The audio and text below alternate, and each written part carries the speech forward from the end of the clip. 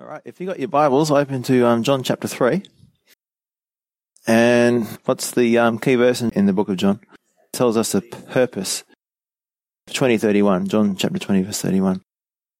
But these things are written that you believe that Jesus is the Christ, the Son of God, and that believing you may have life in his name. That's the purpose for the whole book of John. So we're still in chapter 3. So this is such an important chapter, and this whole thing about being born again. I thought we'd just read. I didn't actually get through this first section last week, so we're going to read the entire first section together about being born again. So we'll start in verse 1 and read through to verse 21, and then we'll finish talking about that. And then we'll look into the next section, where it's John the Baptist, witness of Jesus. Let's pray. Father, I thank you, Lord, for this awesome chapter in the Bible. It's so important that we understand what being born again is, and this being born from above, as opposed to being born as a human, earthly, or from below. So I just pray that you'll help us to understand this and to realize that this is a gift beyond comparison. And it makes when we understand this, it makes a big difference in how we live our lives. We pray in Jesus' name. Amen. All right. So, verse 1, there was a man of the Pharisees named Nicodemus, a ruler of the Jews. This man came to Jesus by night and said to him, Rabbi, or teacher, we know that you are a teacher come from God, for no one can do these signs that you do unless God is with him. Jesus answered and said to him, Most assuredly I say to you, unless one is born again, he cannot see the kingdom of God. Nicodemus said to him, How can a man be born when he is old? Can he enter a second time into his mother's womb and be born? Jesus answered, Most assuredly, or truly, truly, I say to you, unless one is born of water and the Spirit, he cannot enter the kingdom of God. That which is born of flesh is flesh, and that which is born of the Spirit is spirit. Do not marvel that I said to you, you must be born again. The wind blows where it wishes, and you hear the sound of it, but you cannot tell where it comes from and where it goes. So is everyone who is born of the Spirit. I like that verse there. I'm just going to pause here for a sec. The wind blows where it wishes, and you hear the sound of it, but you cannot tell where it comes from and where it goes. So we can't see someone be born again. There's no physical change, but we do see the effects in their life. That's how it should be. Verse 9, Nicodemus answered and said to him, How can these things be? Jesus answered and said to him, Are you the teacher of Israel and do not know these things? Most assuredly I say to you, we speak what we know and testify what we have seen, and you do not receive our witness. If I have told you earthly things, and you do not believe, how will you believe if I tell you heavenly things? No one has ascended to heaven but he who came down from heaven, that is, the Son of Man who is in heaven. And as Moses lifted up the serpent in the wilderness, even so must the Son of Man be lifted up, that whoever believes in him should not perish, but have eternal life. For God so loved the world, that he gave his only begotten Son, that whoever believes in him should not perish, but have everlasting life. For God did not send his Son into the world to condemn the world, but that the world through him might be saved. He who believes in him is not condemned, but he who does not believe is condemned already, because he has not believed in the name of the only begotten Son of God. And this is the condemnation, that the light has come into the world, and men love darkness rather than light, because their deeds were evil. For everyone practicing evil hates the light, and does not come to the light, lest his deeds should be exposed. But he who does the truth comes to the light, that his deeds may be clearly seen, that they have been done in God. That's called having a clean conscience. So, Chapter 3, what does it mean to be born again? Now, we went through that in detail last week about this change of identity, like growing up, going from being a boy into a man, like getting married. You're going from being single to being married. That's your change in identity. You're a different set of rules if you want to call it that, for your life, where you can't live the old life anymore because you're in a different situation. So your identity has changed, which changes the way you behave. It changes your responsibilities. So it's all about a change of lifestyle because of a change of who you are. I was a boy, but now I'm a man. Or for some of you, you were a girl, but now you're a woman. Okay. I was single, but now I'm married. For some of us, my duties and responsibilities have completely changed. So do you remember those days when you're at school and you didn't have to really worry about anything? You just, you go home and you don't have to cook the food because it's already there. You don't have to worry about the mortgage payment. You don't have to worry about maintaining the car. It's all done for you. It's all, there's no responsibilities. But then something happens. You grow up. And those days of no troubles and no worries are gone. Suddenly, if you're going to survive as an adult, you need to act like an adult. You need to be willing to work, to get a job, to serve others, to put others' needs ahead of your own. You need to embrace your new identity. So our change in thinking leads to a change in behavior. And that's a sneak preview of what repentance is all about. So, if I'm going to own and drive a car, I need to drive carefully and maintain it regularly. If I don't, then my car will break down and I'll lose my license. If I have my own house, I need to pay the mortgage and maintain it. If I don't, I'll end up destitute and disrespected. I'll be homeless. If I'm going to survive as a married man, then I need to act like a married man. My life as a single guy needs to be left behind. It's not compatible with my new life with my wife. So with all these things, there's a great joy and blessing, but also a great amount of work to do to maintain these blessings. So the weeds in our marriage, for example, the weeds can grow, the roof can start to leak, the rats and mice can get in and breed, so to speak. Things happen in your marriage, you let it go, you don't maintain it. And suddenly the marriage starts to stink. It has lots of holes in it and is no longer beautiful, joyful, or a blessing. And this is a consequence of forgetting my new identity as a married man and all the responsibilities that come along with it, like, dwell with your wife with understanding. So that's the practical examples of a change of identity. For the Christian, it's also true. I'm now a part of God's family, a part of the kingdom of heaven. There are tremendous privileges and blessings available to me, but also a whole lot of responsibility. I'm a bondservant of Christ. The bottom line is I'm not my own anymore. I belong to Him. He bought me with a price, a very great price. And the bottom line is that the more responsible I am, the more obedient I am to my calling, then the more joyful, content, and at peace I will be. And that's how it works. A football player focuses on football because he sees himself as a football player. That's his identity. Every decision he makes is related back to how it will affect his performance as a football player. So, I can't eat that. It'll make me fat and it'll slow me down. I can't skip training because I will lose my fitness.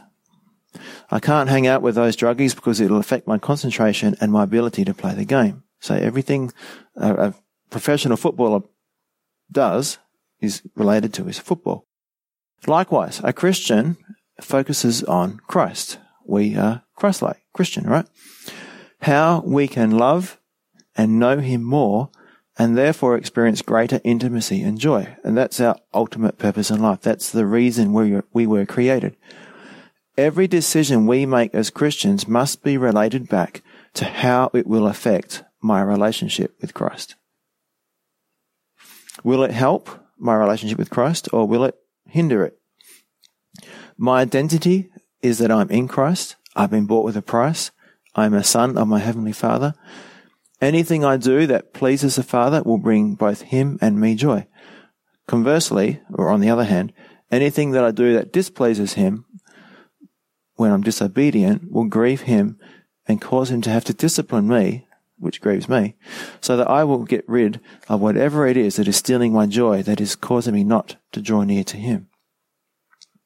So, with the privileges we get as adults, as, whatever we have now, there comes responsibility. But would you want to go back to those days where you didn't have those responsibilities? Would you be willing to go back and live as a teenager in mum's house again? Not have your own car, not be able to make those decisions, none of us would. I mean, I definitely wouldn't. Because back then you were a slave to what others wanted you to do. You had to go to school. You had to go to a particular school. There's no, arguing about that. You just had to go. You had to eat the dinner that was on the table. You were a slave to the decisions that other people made for you. You didn't dictate what mum put on the table, all right? So now we're growing up, we can make our own choices. As a Christian, we also make our own choices. My good choices lead to life and peace. They are the choices inspired, empowered, and controlled by the Holy Spirit. It's me allowing Jesus to live his life through me. Just like Jesus only did the things he saw the Father doing and only said what the Father told him to speak. So I just want to show you a couple of verses which highlight what Jesus did. So we have to make a choice of who we listen to. And Romans 8:5-6 says, "Those who are dominated by the sinful nature think about sinful things, but those who are controlled by the Holy Spirit think about things that please the Spirit."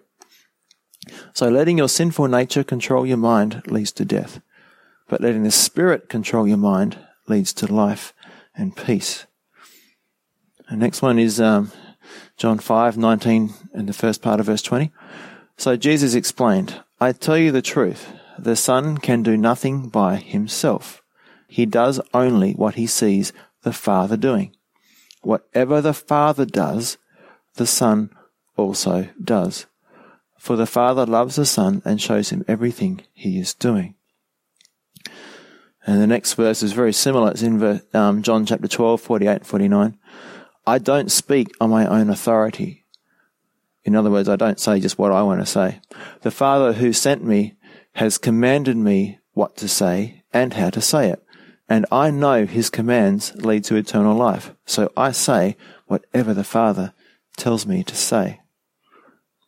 So Jesus, in his life on earth, was completely controlled by the Holy Spirit. He was the most joyful person to be around because he was the most obedient person towards God around. That's how it goes. Jesus experienced fullness of joy because he was fully submitted to the Father's will. He experienced that peace that passes understanding. Jesus knew what his identity was, what his purpose was. Do you know what that was? What was his identity? He was a servant, yeah. He was a servant of the Father, submitted to the Father, and his Father delighted in him. Yes, Jesus is God, but his identity while he was on earth was that of a servant. And a couple of verses here, just to highlight this. Isaiah 42, 1-4. "Behold, my servant, whom I uphold." This is the Father talking about the Son. "My elect one, in whom my soul delights. I have put my Spirit upon him. He will bring forth justice to the Gentiles. He will not cry out nor raise his voice, nor cause his voice to be heard in the street." And it goes on. And then Isaiah 53, 1-2. "Behold, my servant shall deal prudently. He shall be exalted and extolled and be very high. Just as many were astonished at you, so his visage was marred more than any man, and his form more than the sons of man." So Jesus identified himself as a servant. And this is a longer passage. It exemplifies Jesus' attitude. It's John 13 and selected verses. It starts in verse 1. "Now before the feast of the Passover, when Jesus knew that his hour had come, that he should depart from this world to the Father, having loved his own who were in the world, he loved them to the end. And supper being ended, the devil having already put it into the heart of Judas Iscariot, Simon's son, to betray him, Jesus, knowing that the Father had given all things into his hands, and that he had come from God and was going to God, rose from supper and laid aside his garments, took a towel and girded himself. After that, he poured water into a basin and began to wash the disciples' feet and to wipe them with the towel with which he was girded. So when he had washed their feet, taken his garments, and sat down again, he said to them, "Do you know what I have done to you? You call me teacher and Lord, and you say, well, for so I am." Okay, so he knows who he is. He's God. "If I then, your Lord and teacher, have washed your feet, you also ought to wash one another's feet. For I have given you an example that you should do as I have done to you. Most assuredly, I say to you, a servant is not greater than his master, nor is he who is sent greater than he who sent him. If you know these things, blessed are you if you do them." So again, Jesus demonstrating to us his servanthood. And we will find our identity and joy in this life if we identify ourselves as a servant. It says, if you know these things, blessed are you if you do them. And Galatians 2:20, "My old self has been crucified with Christ. It is no longer I who live, but Christ lives in me.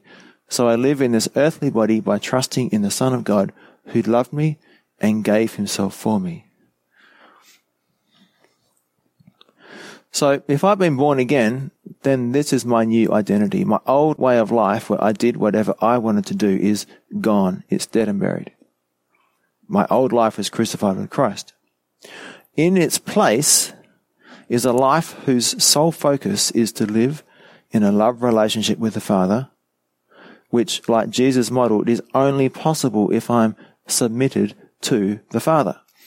So my joy, my contentment, my satisfaction, peace, and love are experienced in direct proportion to my submission to his will. Will I forsake my old life and allow Jesus to live his life through me? Will I say only the things that he wants me to say and do only those things he shows me to do? Will I remember my new identity, that I have been born again, I've been born from above? Or will I do things that don't profit my relationship with the Father, allowing other things to become more important? So that was just a revision of, a further explanation of being born again. It's a new identity, and as we embrace that identity as servants of Christ, servants of God, then we get to experience all the benefits that come with that. But if we forget who we are, then we start living the old life, then it doesn't work. We end up suffering and causing shame. So let's go on to verse 18. I'm just going to read verses 18 to 21. It says, "He who believes in him is not condemned, but he who does not believe is condemned already, because he has not believed in the name of the only begotten Son of God. And this is the condemnation, that the light has come into the world, and men love darkness rather than light, because their deeds were evil." So verse 19 is a key verse here. I'll read that again.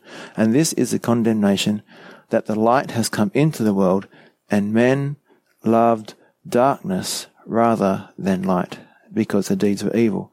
For everyone practicing evil hates the light and does not come to the light, lest his deeds should be exposed. But he who does the truth," notice the doing there, "comes to the light, that his deeds may be clearly seen, that they have been done in God." So what's the primary reason? Not all these little things, excuses that people come up with. What's the primary reason that people don't come to the light, that they refuse to believe the gospel or accept the gospel? They love the darkness rather than light. That's the issue. Okay, it's a matter of the condition of the human heart. We're all born with this heart that does not want to go near God. And it's only the Holy Spirit drawing us that allows us to come to him. And when you understand this, you start to see why people are so anti-God, why they push so hard for sinful practices to be introduced and accepted, because they really love the darkness. Ray Comfort says, "Jesus said that we loved the darkness of sin rather than the light of righteousness, because the human heart finds pleasure in sin. If you don't believe it, visit the adult section of your local video store. Look at the covers to see the type of entertainment the hearts of men and women crave. Unspeakable violence, inconceivable horror, and unending sexual perversion. So that's the condition of the human heart. God doesn't reform the heart, He transforms it, He regenerates it. So I would like to ask the question, why does exposure to the gospel create two different responses? Have you ever heard the phrase, the same sunlight that melts the wax also hardens the clay? Ever heard that before? You know, you apply heat to clay and it gets hard, like bricks. But if you apply heat to wax, it melts. So God's light or revelation of His plan of salvation is like the light. The sinner's heart, the condition of his heart, determines his response. The person whose heart is tender will respond to God. But the person whose heart is bent on evil will harden their heart further against God and will remain in darkness. Ray Comfort. Sinners should note, after Pharaoh repeatedly hardened his heart against God, it's Exodus 8:15 and 32, God then hardened Pharaoh's heart, Exodus 10:27. Those who continually reject God will be given up to uncleanness, vile passions, and a debased mind. That's Romans 1:24-28. Now, I put this verse here. It says, it's Hebrews chapter 3, verse 7 and 8. Therefore, as the Holy Spirit says, today, if you will hear His voice, do not harden your hearts as in the rebellion. So if you feel convicted as you read this chapter of John chapter 3, and learn about being born again, it is the Holy Spirit speaking to your heart. You can choose to respond or to rebel. That's it. The choice is yours. But if you rebel, if you choose to reject the message of salvation, just remember that your heart will become hard or harder, and the next time, if there is a next time, it will be even harder for you to respond. And that is why the scripture says, today, if you hear His voice, do not harden your hearts like the people of Israel did in the rebellion. So we have learned about being born again. John 3:16 says that all we have to do is believe. Oh, that sounds easy. Okay. But what about repentance? Doesn't the Bible also talk about repentance? So I would like to just look at repentance and see how it affects evangelism, false converts, and us. And then we'll quickly finish the rest of the chapter. And I've got another quote from Ray Comfort here. I got this from the Evidence Bible. It says, its title is Repentance Necessary for Salvation? And it's a good summary of the topic, so I'm just going to read it out. It is true that numerous Bible verses speak of the promise of salvation with no mention of repentance. These verses merely say to believe on Jesus Christ and you shall be saved. Acts 16:31, Romans 10:9 as examples. However, the Bible makes it clear that God is holy and man is sinful, and that sin makes a separation between the two. Your sin has separated you from God, Isaiah 59:1 and 2. Without repentance from sin, wicked men cannot have fellowship with a holy God. We are dead in our trespasses and sins, Ephesians 2:1, and until we forsake them through repentance, we cannot be made alive in Christ. The scriptures speak of repentance to life, Acts 11:18. We turn from sin to the Saviour. This is why Paul preached repentance toward God and faith toward our Lord Jesus Christ. That's Acts 20:21. The first public word Jesus preached was repent, Matthew 4:17. John the Baptist began his ministry the same way. Repent, for the kingdom of heaven is near, Matthew chapter 3, verse 2. Jesus told his hearers that without repentance they would perish, Luke 13:3. If belief is all that is necessary for salvation, then the logical conclusion is that one never need repent. However, the Bible tells us that a false convert believes and yet is not saved. Luke 8:13. He remains a worker of iniquity. So look at the warning of Scripture. If we say that we have fellowship with him and walk in darkness, that's habitual sin, we lie and do not practice the truth. 1 John 1:6. The Scriptures also say, he who covers his sins will not prosper, but whoever confesses and forsakes them, that's repentance, will have mercy. Proverbs 28:13. Jesus said that there was joy in heaven over one sinner who gets saved or repents. It's repents, isn't it? Okay. Luke 15:10. If there is no repentance, there is no joy because there is no salvation.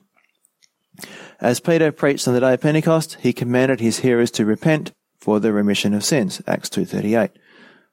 So without repentance, there is no remission of sins. We are still under God's wrath. Peter further said, repent and be converted that your sins may be blotted out. Acts 3:19.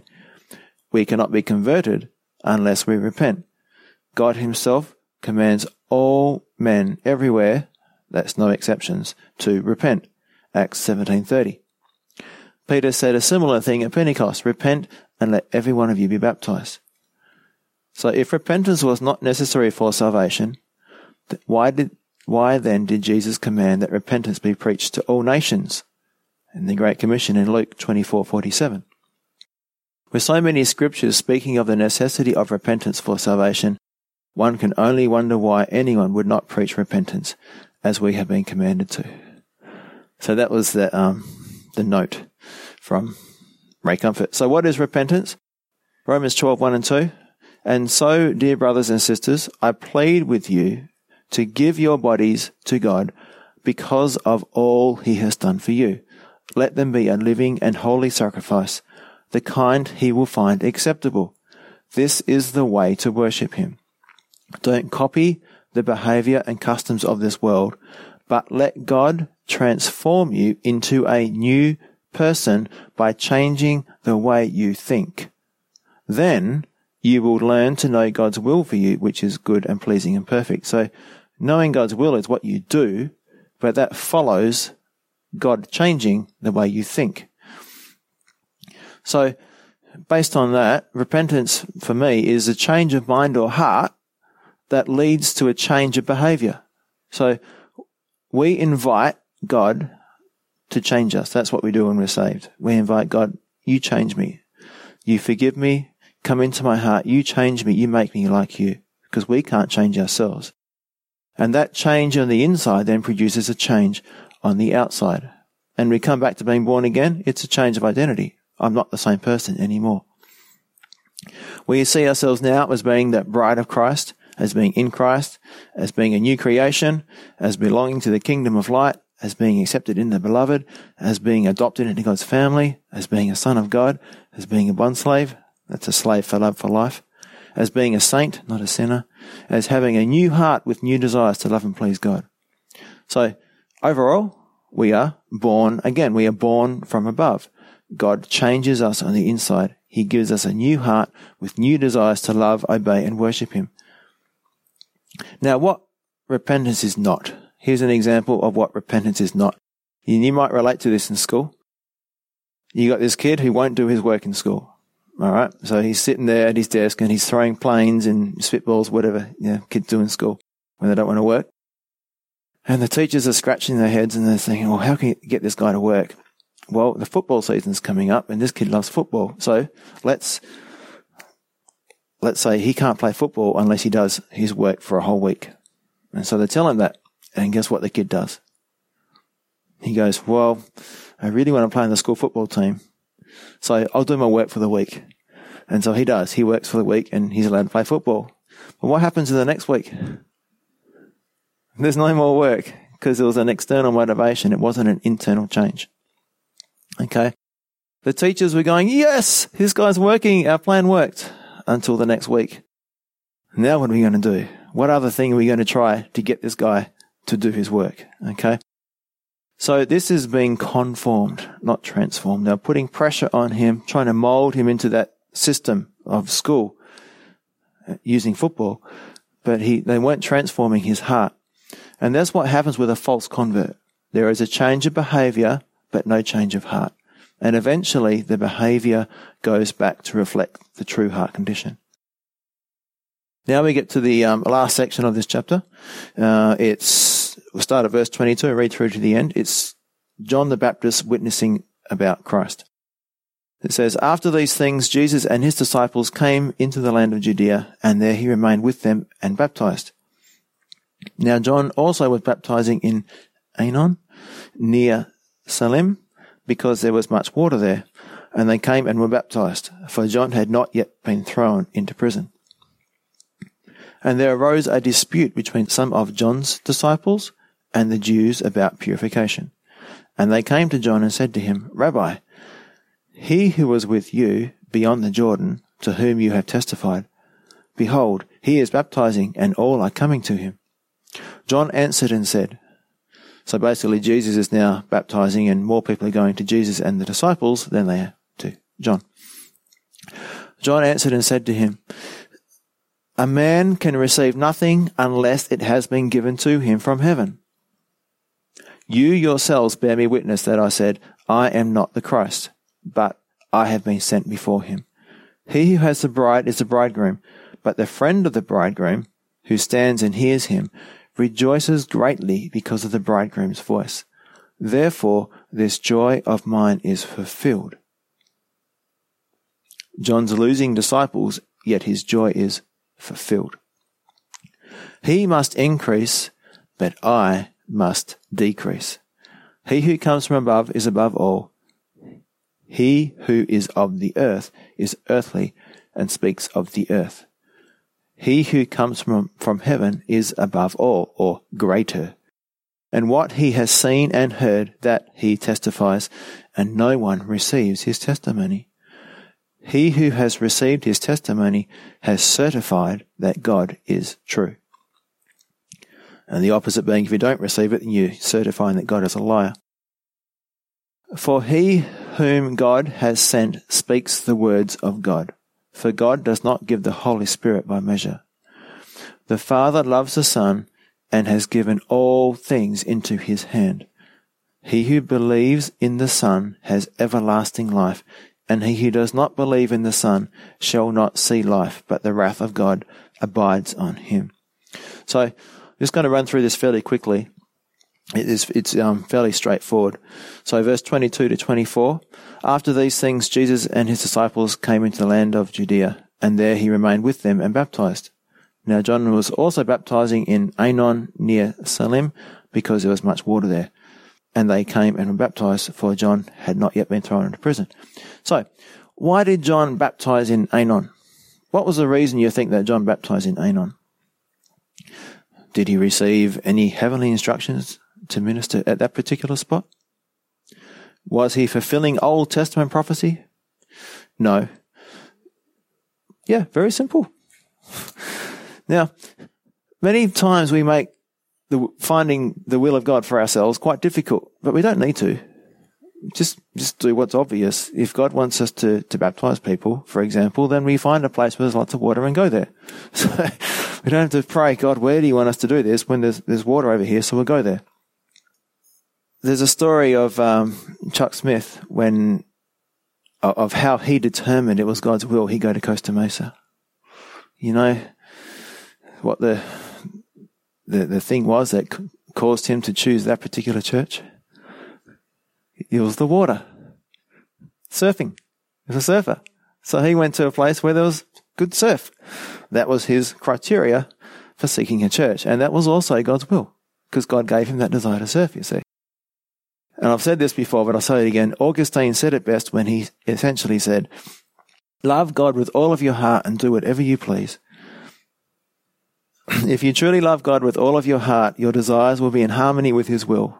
Therefore, I encourage you to trust the Lord to use your desires, interests, and abilities in his naturally supernatural way to bring joy to your heart and glory to himself. So, whatever it is, just, so to speak, go to where the water is. All right. Verse 25. "Then there arose a dispute between some of John's disciples and the Jews about purification. And they came to John and said to him, 'Rabbi, he who was with you beyond the Jordan, to whom you have testified, remember, behold the Lamb of God, Behold, he is baptizing, and all are coming to him.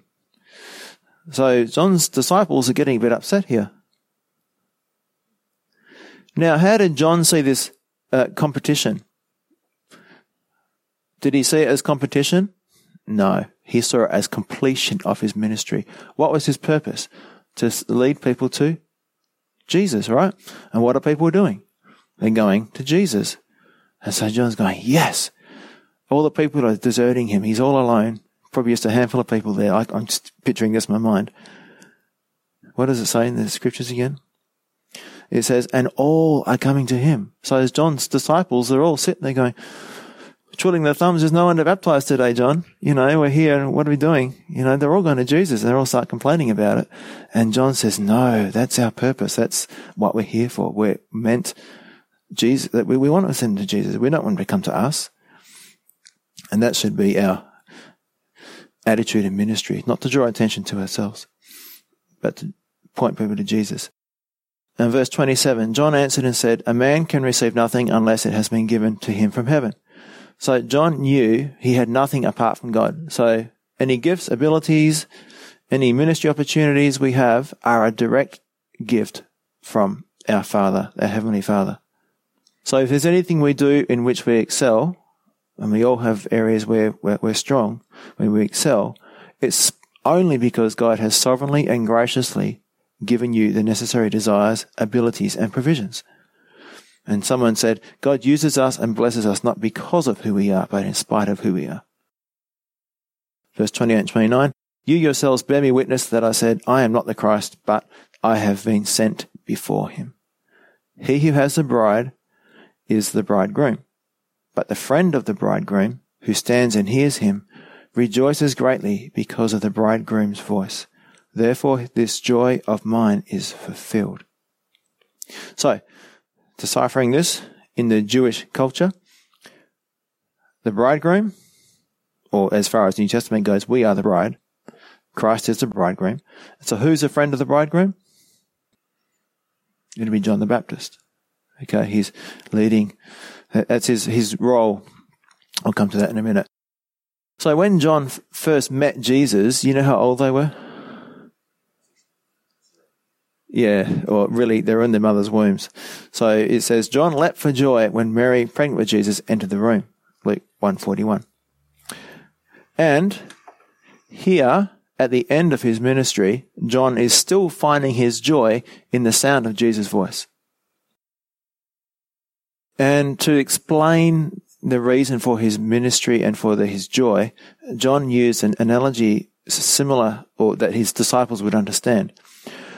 John was comparing himself, or putting himself as like the best man in the wedding. And in those days, the custom was that the best man was the friend of the bridegroom. And he invited the guests to the wedding. He made preparations for the wedding. And finally, upon completion of the wedding, escorted the bride and groom into the bridal chamber. Then it was the voice of the bridegroom signaling to him that everything was okay with the chamber that brought joy to the heart of the best man. So Jesus is signaling that everything's okay. So when is our joy fulfilled? Is it when we get something from the Lord? Is it when we do something for the Lord? Or is it when we hear the voice of the Lord? What do you think? When is our joy fulfilled? When we get something from the Lord, when we do something for the Lord, or when we hear the voice of the Lord? It's when we hear his voice. It's that communication. It's that fellowship. If you're expecting your joy to be fulfilled through a nicer husband or a nicer wife, a faster car, a better job, you're headed for the disaster and disappointment. If you're caught up in thinking, I can move to this place, teach that Bible study, or sing with the other worship team, if I can just be effective here or use there, then I'll be joyful. Again, you're headed for disappointment. But if you spend time with the Lord, reading his word, and simply listening for his voice, your joy will be fulfilled. If you're a baby Christian like John in the womb, you will leap for joy at the sound of his voice. And if you're a seasoned saint, guess what?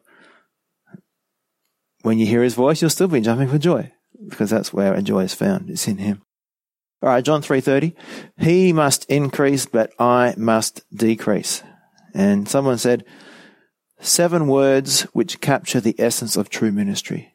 Jesus should become greater and more visible, and the servant should become less and less visible. 31. He who comes from above is above all. He who is of the earth is earthly and speaks of the earth. He who comes from heaven is above all, and what he has seen and heard, that he testifies. So John is making it clear to everybody where Jesus came from. Jesus came from heaven. He came down from heaven. That makes him different, but it also makes him greater than everybody else. Okay? He is greater than everybody else because he came from heaven. So Jesus didn't speak theoretically. He spoke experientially. When Moses lifted up the brass snake, guess who was there? Jesus. Okay? Not in a human form, of course, but he was there. The rock that followed him was Christ, as it says in Corinthians. So Jesus was always there. He's eternal. He's always existed. When Ezekiel prophesied to the wind, Jesus was there. Jesus is talking from eyewitness accounts. He knows everything because he's seen it. He even knew it before it happened. And no one received his testimony. So God says, this is an application for us. God says, rejoice evermore, in everything give thanks, be holy for I am holy.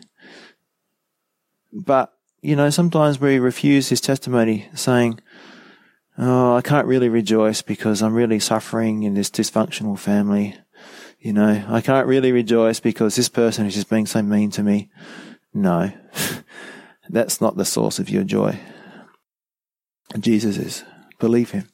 Verse 33, he who has received his testimony, Jesus' testimony, has certified that God is true. So the one who does receive his testimony will proclaim loudly with John, God is true. We need to believe that God's commandments are his enablements. So what God commands us to do, he will enable us to perform. So some of us, or I at one stage, I think we all do at some stage, we can excuse sin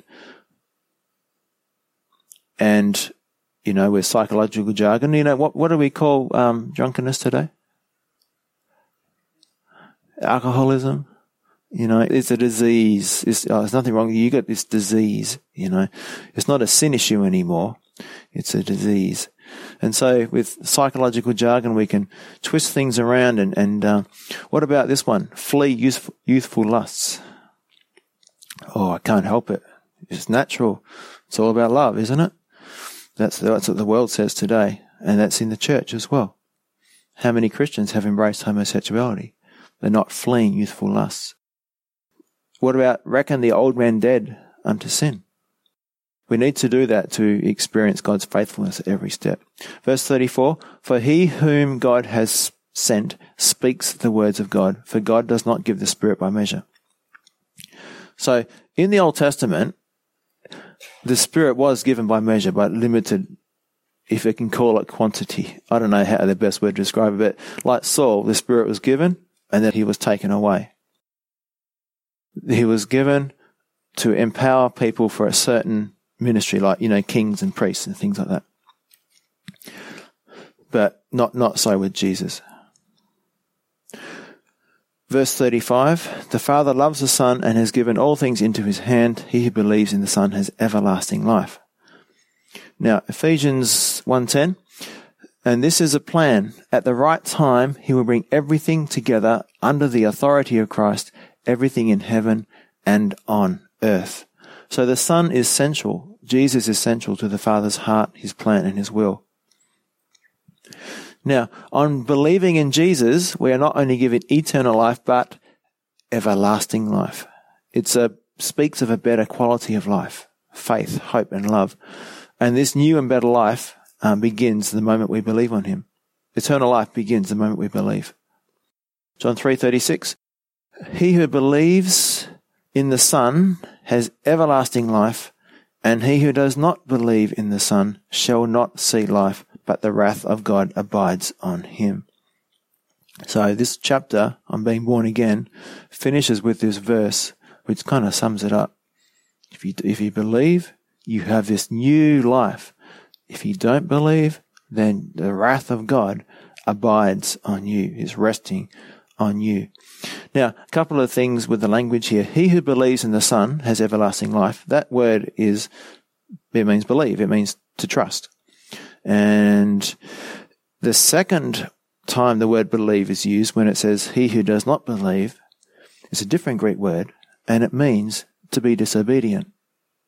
So it's not using the same word and just contrasting. It's actually a different word. So you could say he who trusts in the Son has everlasting life, and he who is disobedient to the Son shall not see life, but the wrath of God abides on him. So we talked about repentance before. If there's no obedience, there's no salvation. So you could, as Ray Comfort says, the disobedient will not see the salvation of God, no matter what prayer they have prayed, because they refuse to surrender their will to the Lordship of Jesus Christ. And a verse, so I'm not making this up, 2 Thessalonians 1:8. The MEV is a modern English version.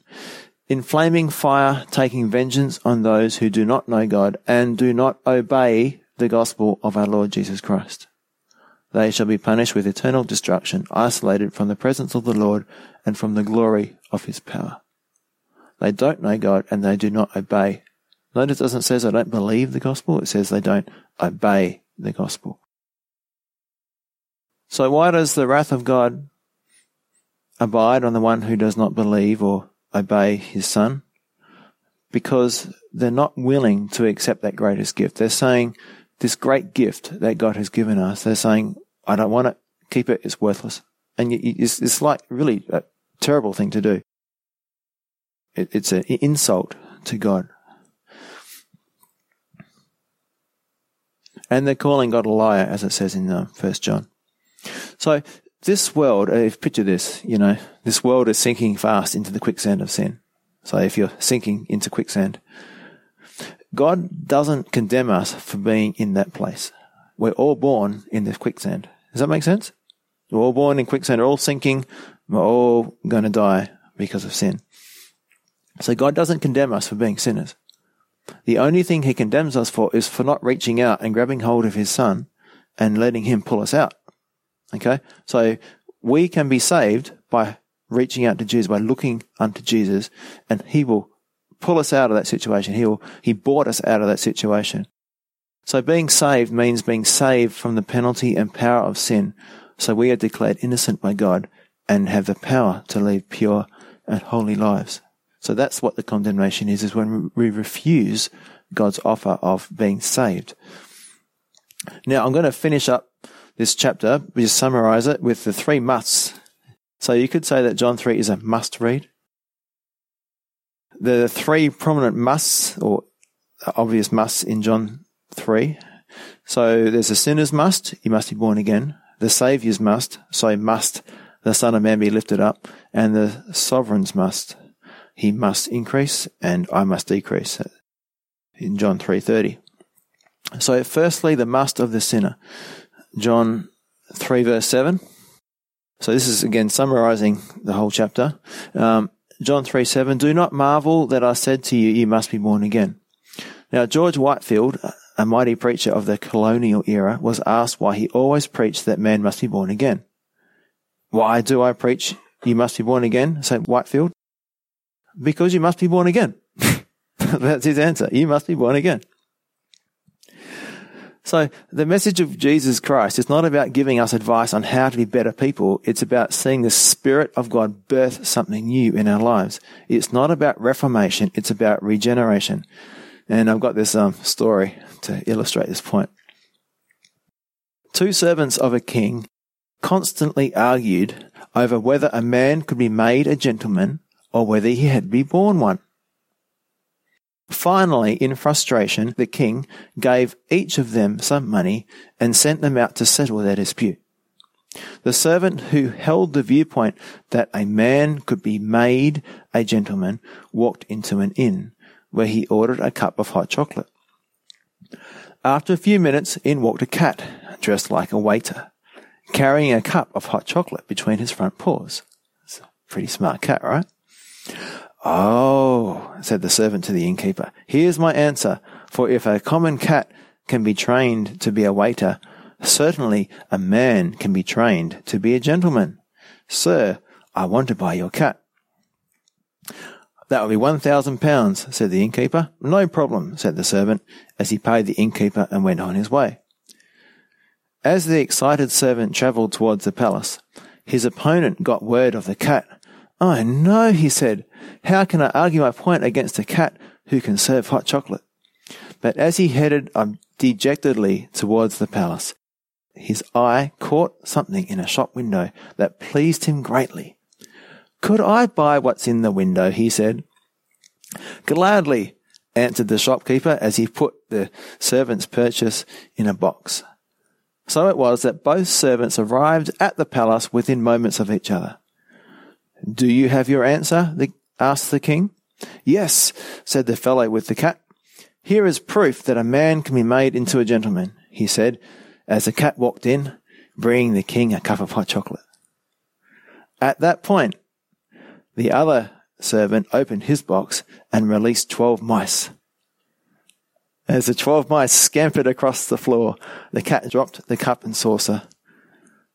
I imagine the hot chocolate splashing all over the king, and took off after the mice, providing conclusive proof that one cannot be made a gentleman because he will eventually return to his basic instincts. So there you go. I like that story. So it's true. You can wear a tie, go to church, learn how to be a Christian. You can sing in the choir and take communion. You can go through the motions, but sooner or later, a mouse will run across your path and your real nature will suddenly dominate you unless you're born again. Okay, that's what happens with the false converts. That's why Jesus wasn't talking about reformation. He was talking about regeneration, a transformation when he said, you must be born again. Now, the second must is, and as Moses lifted up the serpent in the wilderness, even so must the Son of Man be lifted up. John 3:14. So, John Coulson has this plain words with manna. So the children of Israel walking around in the wilderness, and they grew tired of the manna, this bread substance that God had provided for them.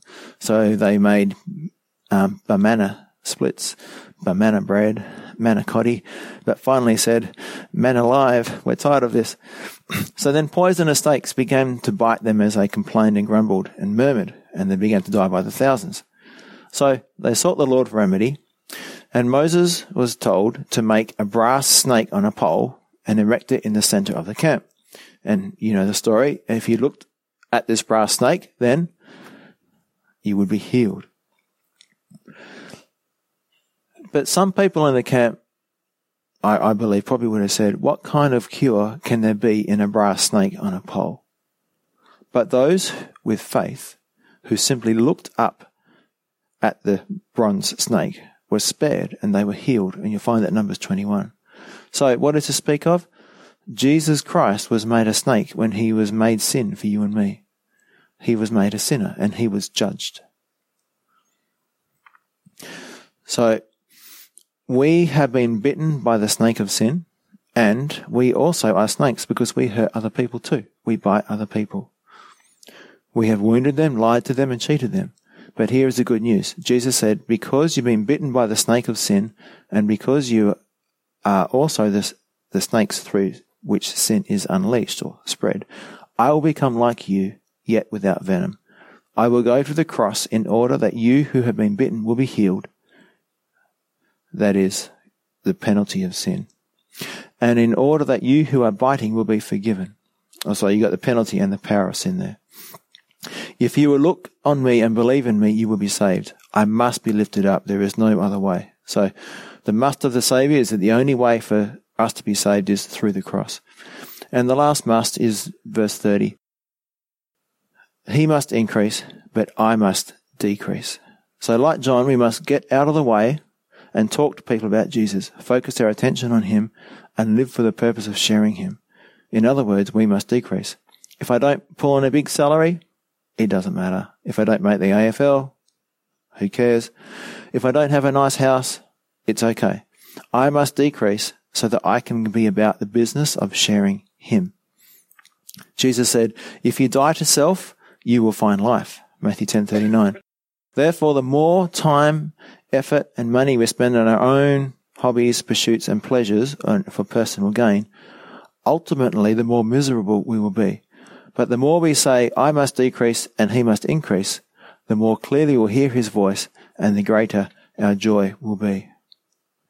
Father, I thank you, Lord, for this fantastic chapter. There's so much in here, and I feel like I just barely scratched the surface. But Lord, I pray that you'll help us to understand the main points here about being born again, about the method of salvation, which is the cross, and about our response, which is to obey, and our attitude, which is to glorify you and not ourselves. So I just pray that you'll help us to work through these things and to meditate on them. And if there's anything you want to convict us of, I pray our hearts will be open and we can apply these things to our lives. In Jesus' name, amen.